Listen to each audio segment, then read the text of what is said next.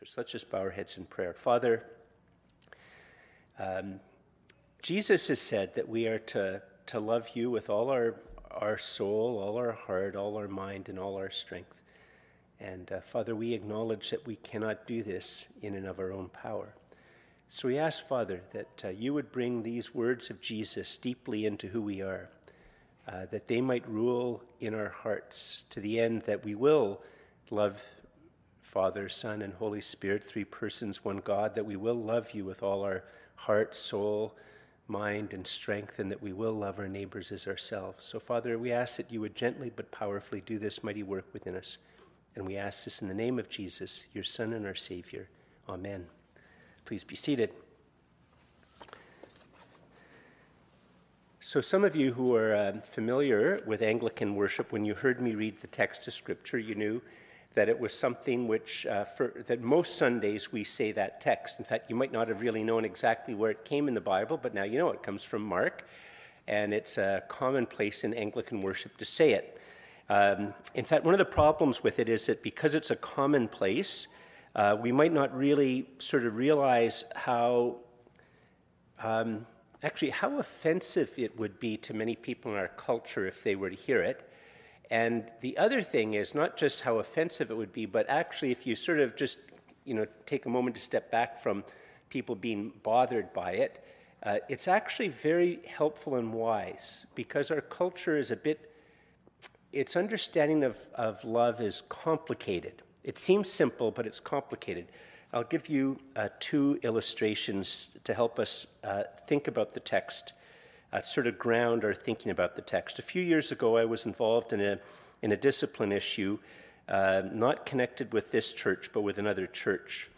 And after the discipline issue and the ongoing consequences from it, I got different phone calls and emails from leaders and family members to say that the person involved in the particular issue had suffered enough that they'd had an act of healing, and they were sorry, and what was now happening was not loving, and I should use my influence to show love and to help these people show love. Now, what I've left out in the telling of this particular story is that the discipline issue involved a pedophile. And I had a role in unmasking the pedophile and initially confronting him that his secret was known and that we knew that he had in fact been guilty of sexual touching and other types of things of young girls. And what had happened was that the person involved, the man involved, had claimed that now he'd been healed, that he was very penitent that he had been healed, and four of his victims had pressed charges against him. And so that's what led the pastor of the church and other Christian leaders and family members to ask me to use my influence to talk the four women out of pressing charges because they'd suffered enough. And if I didn't do that, I was being unloving. Now, this is a more relevant, I think it's a very relevant story to this text, because in our culture, part of the thing which is a bit complicated in our culture is, on one hand, we're told that love is love, and that we are to love unconditionally. But on the other hand, we also know that there's a large part of our culture that's involved, especially in matters to do with racism and other types of things, that if you say, no, love is love, or you need to love unconditionally, then that's actually viewed as being a violation of justice. You're not supposed to, in a sense, love in this particular case. And the people involved in trying to pressure me in this particular case, all of them, you might, as soon as I say that now, you all would say, George, you did, because in fact I didn't back down. I supported the women in pressing charges against the man, that I did the right thing. But in our culture, and for them, that would have been viewed that I wasn't loving. So there's a bit of a problem in how we think about love and justice. I don't know if it's as much a case in compassion. I haven't heard about it, but it probably is a case because it's been a constant critique of Samaritan's Purse and the Christmas shoeboxes, that to encourage things like compassion or shoeboxes is a violation of justice, that we shouldn't just be giving money to children like this, or Christian we shouldn't be giving money to children like this. We should be instead combating the structural problems and injustices that lead to there being poverty. So this is not a completely abstract issue, especially on a Sunday like this. There's another sort of similar type of issue is that the slogan, love is love, and the demand of us to love unconditionally isn't really very easy at dealing with the problems of sentimentality, like mere emotion, and with self-centeredness and selfishness. I'll give you a particular thing. One of the things that I would be required to do is if there was a man who came to me and he comes with his fiancée and he wants me to do the marriage, and I would ask him a little bit about other marriages and stuff like that. And if I found out that, in fact, he had, in fact, been married for some 15 years, that he had 3 children from that previous marriage, that he'd now come to an end, and that he wants to marry this woman who's considerably younger, and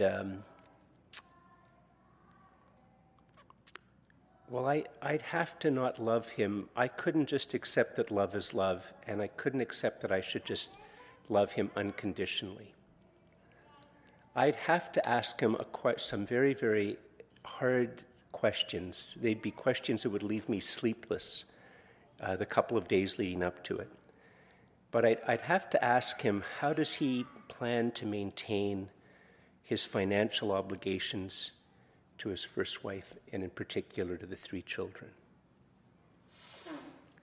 And I'd have to ask him whether it was wise for him to remarry, given his income, and given that he's marrying somebody young enough that definitely would probably want to have children, how he's going to manage his obligations to his 3 children. And if he was to tell me, well, love is love, that's why he left his wife, love is love, well, that doesn't really help at all with self-centeredness, and that's just a sentimental statement. And if he was to say, well, you're not loving me unconditionally if you ask those types of questions, I'm offended. Don't you all think I would have to press into that claim that I'm not loving him unconditionally? In fact, I'm not loving him unconditionally. He's correct. If he wants to do what he wants to do and I challenge him, I'm not loving him unconditionally. So the question is, am I unloving? Am I acting in an unloving way? So in light of that, let's look at the text, hopefully briefly, and sort of listen to the words of Jesus. It helps us to overcome something that at first glance, we don't really notice it maybe, but at first glance it's something offensive to a lot of Canadians, but the part that's offensive is actually deeply important and wise if we want to be able to love. And here's how it goes. So it's Mark chapter 12, verses 28 and following. Mark 12, 28 and following. And if you're using these little booklets, it's on page 76. And the context of this is that Jesus has had a series of sort of gotcha types of aggressive questions by members of the elite. And after a series of aggressive gotcha type questions, which don't work, this fellow who has been listening, and now we actually see somebody asking Jesus an honest question, like he's just curious. He'd like to know the answer. It's a non-aggressive, non-gotcha question, and here's how it goes. Verse 28, and one of the scribes came up and heard them, that's the different arguments, and heard them disputing with one another. and seeing that Jesus answered them well, asked him which commandment is the most important of all. Now, just to pause here for a second to remind you, a scribe, what on earth is that? When you think of this, when you see the word scribe in the New Testament, think of somebody who sort of is like, in our culture, would be a lawyer and a public intellectual, and also someone, imagine somebody high up in the Privy Council, or just high up in the civil service, maybe an assistant deputy minister or something like that, who has a basic sense about how the system works. And so when you see the word scribe, think assistant deputy minister, public intellectual, and lawyer, sort of all moved together into one. Somebody who knows how the system works, can speak into public matters, and is a bit of a legal expert. So that's who's speaking to Jesus, and he asks him this question: which commandment is the most important of all? It's an honest question. Verse 29, how does Jesus answer the question? Now, actually, just before I read the answer, if you just pause for a second and think of it from a world perspective, the answer is not obvious. Like, if you were to ask people, if you were to do a bit of a survey and ask people, what do you think the most important moral command is? I know one guy, not making this up, he said, love many, trust few, always paddle your own canoe. Love many, trust few, always paddle your own canoe. Look out for number one. I mean, many people wouldn't come out right out and say it bluntly, but that would in fact be the moral command by which they organize everything else. Always look out for number one. And by the way, when I look in a mirror, I'm seeing number one. For many people in the world, like our friend, we have friends here from other culture, for many places in the world, the main moral command that people would say is, do not shame your family. That is the prime moral command. Do not ever shame your family. For others, the main command would be, don't let others have power over you. If you think about it for a second, there's not an obvious answer to this question as to which moral command is the most important moral command. So how does Jesus answer it? Well, he answers it in a way which at first is going to be offensive to us, but actually, if we think about it more, is profoundly wise and helpful. Verse 29, Jesus answered, the most important is, hear, O Israel, the Lord our God, the Lord is one. And you shall love the Lord your God with all your heart, with all your soul, with all your mind, and with all your strength. And the second is this, you shall love your neighbor as yourself. There is no other commandment greater than these. Now, what Jesus does here is he actually quotes from a text in the book of what we now know of as Deuteronomy and a book that we now know of as Leviticus. And it's a very small little side point, but I think it's a really important one to notice. He doesn't quote, in terms of what's the greatest moral command, he doesn't quote something from the surrounding culture. He doesn't quote Plato, he doesn't quote Aristotle, he doesn't quote the Stoics. He quotes the Bible. If believe it or not, Augustine, 1,600 years ago, over 1,600 years ago, he wrote a book called On Christian Doctrine. But it's actually not a book about Christian doctrine. It's a book about how to interpret the Bible. And there, he tells you something. When he's telling you this over 1,600 years ago, he's not sharing anything new. He's basically sharing what people have known for a long time, how to interpret the Bible. And one of the keys that has always been the case for Christians about how to interpret the Bible is that the Bible interprets the Bible. The Bible interprets the Bible. That you don't go to Freud, you don't go to Jung, you don't go to Jordan Peterson, you don't go to critical race theorists, you go to the Bible to interpret the Bible.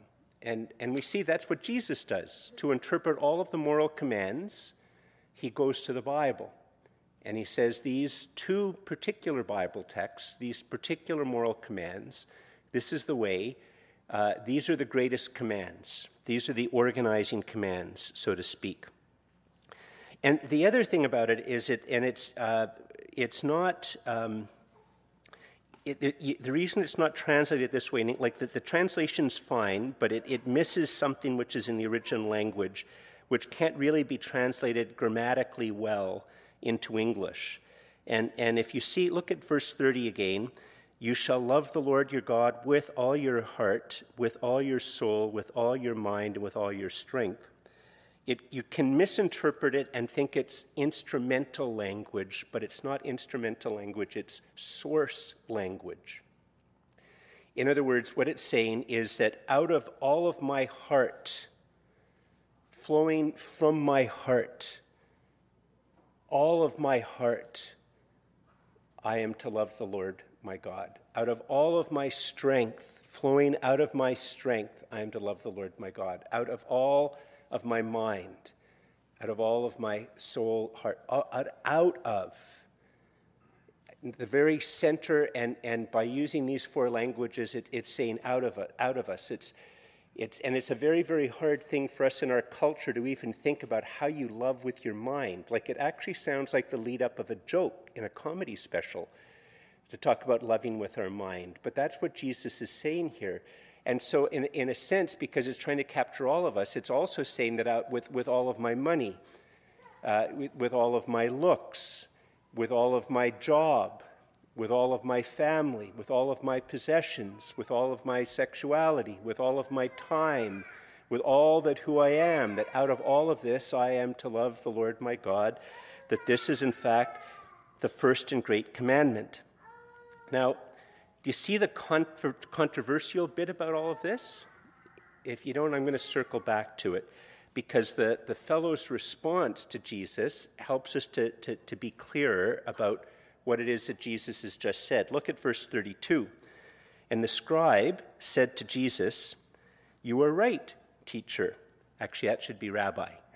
"You are right, rabbi." It's easy for us to forget that Jesus was Jewish. "You are right, rabbi. You have truly said that he, that is God, is one, and there is no other besides him. And to love him," verse 33, "with all the heart and with all the understanding, with all the strength, and to love one's neighbor as oneself is much more than all whole burnt offerings and sacrifices." And when Jesus saw that he had answered wisely, he said to the scribe, "You are not far from the kingdom of God." And after that, no one dared to ask him any more questions. So what's the presenting problem with how Jesus answered it? I think if I was to be sharing this text with a group of non-Christians, the thing that would jump out at them, which they notice, but we don't notice it because we just say it all the time, is, "George, are you saying that only Christians can be moral?" I mean, that's what Jesus says, isn't it? Look at verse 29. What of all the moral commands, what's the most important moral command? Hear, O Israel, the Lord our God, the Lord is one. You shall love the Lord your God with all your heart, with all your soul, with all your mind, with all your strength. I mean, that's offensive. Like, Muslims don't agree with that. Hindus don't agree with that. Buddhists don't agree with that. In fact, actually, at the time that Jesus said that, other than Jewish people, no non-Jewish person would have agreed with that. The Romans and the Greeks, the pagans, they would have all said, "What do you mean? To be moral, I have to believe in this one God, that he's the only God that exists to be moral?" See, in our day and age, of course, we think that these things are very separate, that you have your views of whether God exists, and then you have your views on morality, and you have your views on justice, and you have your views on love, and these are all very, very separate things. And yet Jesus says that this is the most important of the commandments, and the second is like it, that you're to love your neighbor as yourself. So is Jesus saying that only Christians can be moral? Well, quickly, no. He's not saying that. He's not saying that at all. Any Christian who knows their heart, and any Christian who knows other Christians, will know that it's definitely not the case that only Christians are loving or moral, or that we are more moral or more loving than people who are Muslims or Buddhists or Hindus or atheists or agnostics. There's all sorts of reasons why we do moral acts and why we fail to do them. And the Bible, Jesus here isn't saying that unless you believe in God, you're going to be immoral. He's not saying this at all. But what he is saying, if you just take a step back from it for a second, is actually something which we all agree with. We just don't necessarily think of it in terms of how it connects to God. So just think of it in terms of this. Imagine for a moment that you were in Las Vegas on a holiday or for work or something like that, and during your every time you went down to the hotel buffet or whatever for your meal, you always noticed these two young guys. And you noticed these two young guys, you noticed how they talked, you noticed how much they were drinking, you noticed how they dealt with other young women and stuff like that. And you might roll your eyes thinking, yeah, that's why they say what goes on in Vegas stays in Vegas. And then if afterwards you discovered that one of the two of them, was single, you'd say, well, he's probably going to stay single if that's how he sort of lives his life and treats women. Or if he doesn't stay single, he should stay single if that's how he treats women. But then if you discovered that the other fellow was married, you'd have a very, very different set of moral evaluation of him. The existence of the marriage relationship, that how one person acts who's single and how another person acts who's married, you're going to have a very different type of moral assessment of them. So you see, what you've just established is you understand that if there's a relationship involved, it changes the moral universe. And the fundamental claim that Jesus makes and that Christians make is not that I happen to like the idea of the Christian God more than other ones, just like I happen to really like French vanilla ice cream more than any other ice cream flavor. It's not that, French vanilla ice cream is the best ice cream flavor. Barbecue potato chips are the best type of barbecue chips, and the triune God is my favorite type of God. No, it's not like that at all. Jesus is making a claim that God the Father, God the Son, God the Holy Spirit, three persons, one God, that God actually truly exists. That he exists just as much as any one of us exists. In fact, not only just as much, but vastly more. And that therefore, every human being has some type of relationship with that God, whether they realize it or not. And just as being in a relationship changes how you should be living your moral life, if there is in fact a God that does exist, it should change how you live your moral life. We've already accepted the principle. To give you a different example, imagine that you go off on a camping trip or a hiking trip with some people from some inveterate hiker types. I won't start mentioning names, but you sort of know who you are. And you think you're out on Crown land, or you believe you're in Crown land, and you get a little bit lost, maybe more than a little bit lost, but you don't want to get worried. And as you're a little bit lost, and you now didn't come back to your cars at the right time, but you find an abandoned building on Crown land. And so you believe it's an abandoned building. It looks a little bit run down. It definitely doesn't look as well kept up as your house, and there's nobody around.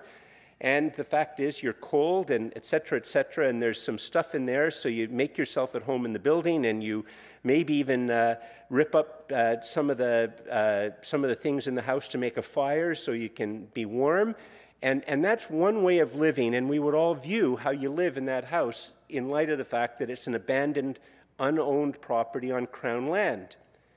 But if, in fact, it turned out that you had left Crown land, you are now on private property, and this isn't an abandoned property, but it actually belongs to somebody.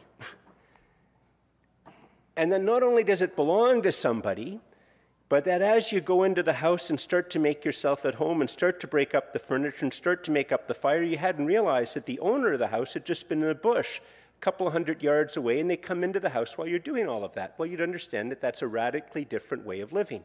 You're not in an abandoned house, you're in a house that's owned by somebody, and that the owner is present. Well, it's the exact same type of thing with what Jesus is saying. Once again, if God doesn't exist, then God doesn't exist. We are so wasting our time here.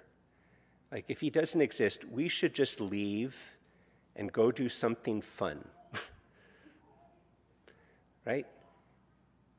But if, in fact, there is a God that does exist, and therefore, in a sense, every human being is called to have some type of relationship with him if the triune God exists, and if this isn't If the world that we find ourselves in isn't abandoned and with no owner, but there actually isn't an owner and he's present, then that has to change how we live in it. And to know the owner, or to know the one that we're in a relationship with and what they're like, becomes unbelievably important if you want to try to figure out what it means to live a good and moral life, a just life, a life that flourishes, a life of beauty. It matters deeply. And the second thing, though, in fact, if you think about it for a second, especially, I don't have time to develop it, but as I've said many times before, only the Christian God really provides a proper basis for love, that from all eternity, the Father has loved the Son, and the Son has loved the Father, and the Holy Spirit has loved the Father, and the Holy Spirit has loved the Son, and on and on and on. And only the Christian God is truly a God of love. And then doesn't it make sense that what Jesus said, I'm sort of changing how he says it, but getting the sense. Love if you want to love your neighbor. If God is love, then doesn't it make sense that if God is love, that to love with all of who you are, love himself, that will help you to love your neighbor. In fact, actually, to go even further, because Jesus is Emmanuel, he's God with us. He's speaking these words, and it's very interesting. He's speaking these words not 2 days before he closes a business deal that will make him the modern equivalent of $1 billion. He's not making these comments 2 days before he goes to war and is going to lead troops in a battle that will end up conquering half of the known world. He says these things a day or two before he dies on the cross, which is a day or two before he rises from the dead.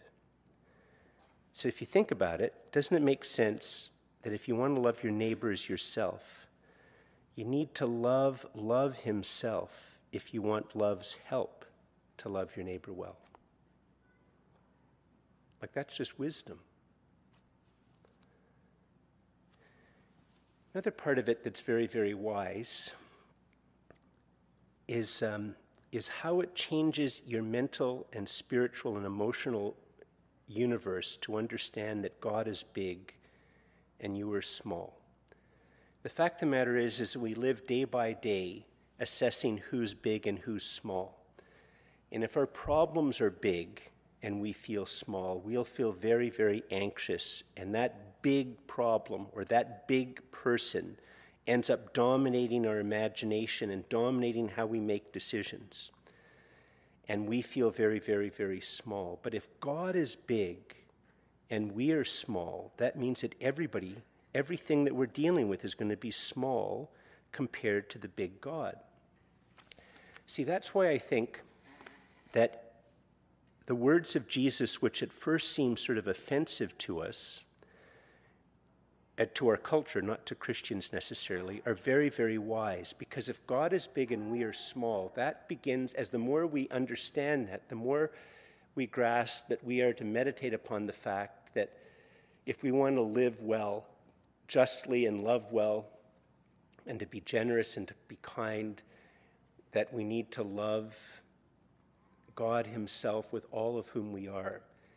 And to love him properly means to also understand just how big he is, that he is the sovereign God of the entire universe. And that starts to help us to be a non-anxious presence to others, because God is the biggest thing, the biggest one, not that problem or not that particular person. It becomes a guard against our love being self-centered and narcissistic. To understand that we ultimately are dealing with a God who is vastly bigger than us and bigger than any problem we're going to fix, to deal with. I have to sort of wrap this up. One of the things about this text, which is very, very helpful as well, is, and this also is a protection against narcissism and being self-centered, that if the more you meditate upon this text, you realize this is really hard. This is far harder than just keeping some moral rules. Like, what human being could say that they have perfectly loved the true and living God, love himself with all their heart, with all their mind, with all their strength, with all their soul, that they've done that forever, that they've loved their neighbor as themselves? That these two words of Jesus, they should be heard in a way that humbles us, that makes us realize that we haven't been able to live up to this standard. Yeah, we've been, maybe good at, we've been an attentive son and an attentive husband and maybe an attentive enough dad and well-liked at work. And from these other types of moral rules, we can look like we've accomplished a very, very high level. But if you hear these searching words of Jesus, you realize that you haven't actually lived by the most important moral rules. You haven't met them, and that therefore you need a Savior.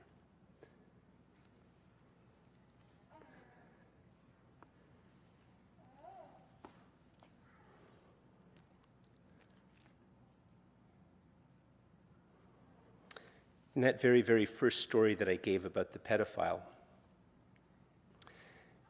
one of the mistakes that the people made when they were dealing with me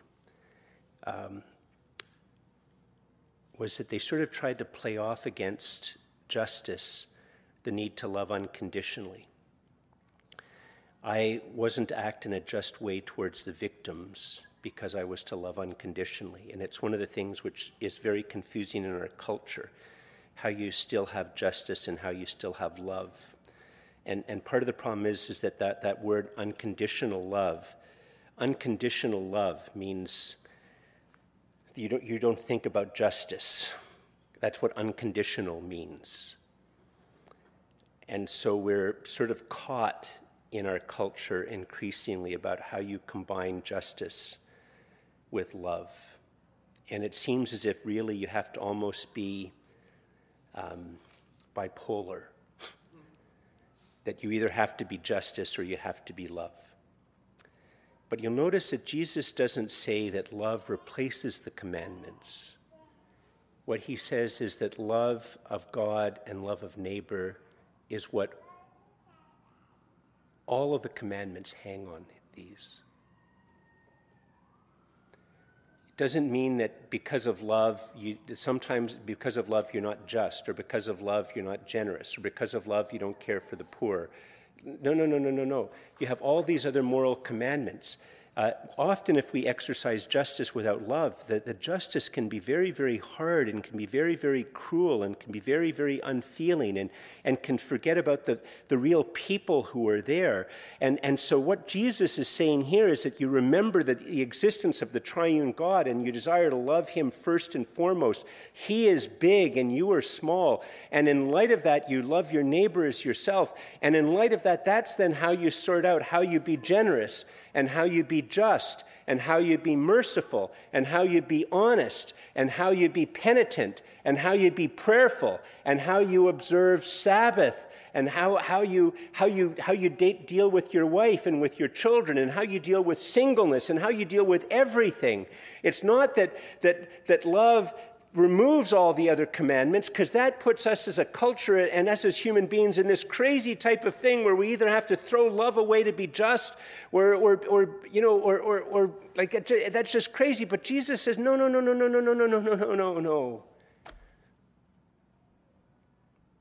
You're not alone in the universe. There is a triune God that does exist.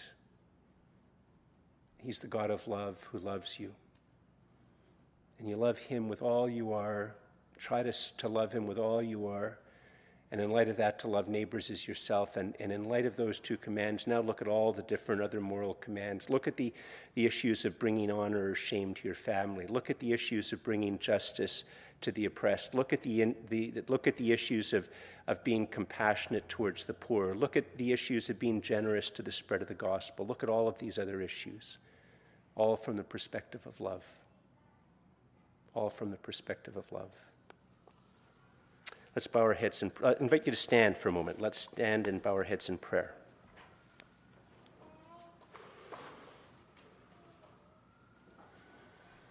Father, we acknowledge before you that when Jesus said these things, he was on his way to the cross. And Father, we know from Jesus' own words that it was him dying on the cross which most fully reveals who you are. And it not only most fully reveals, Father, who you are, but it's also an act by which we are redeemed and made right with you. Not weighing our merits, you pardon our offenses. Not thinking how wonderful and beautiful we are, you bestow upon us a wonder and a beauty in the righteousness of Christ which clothes us. We ask, Lord, that you might fan into flame within us a deep longing and yearning to love you with all our mind and all our strength and all our soul and all our heart, and to love our neighbors as ourselves.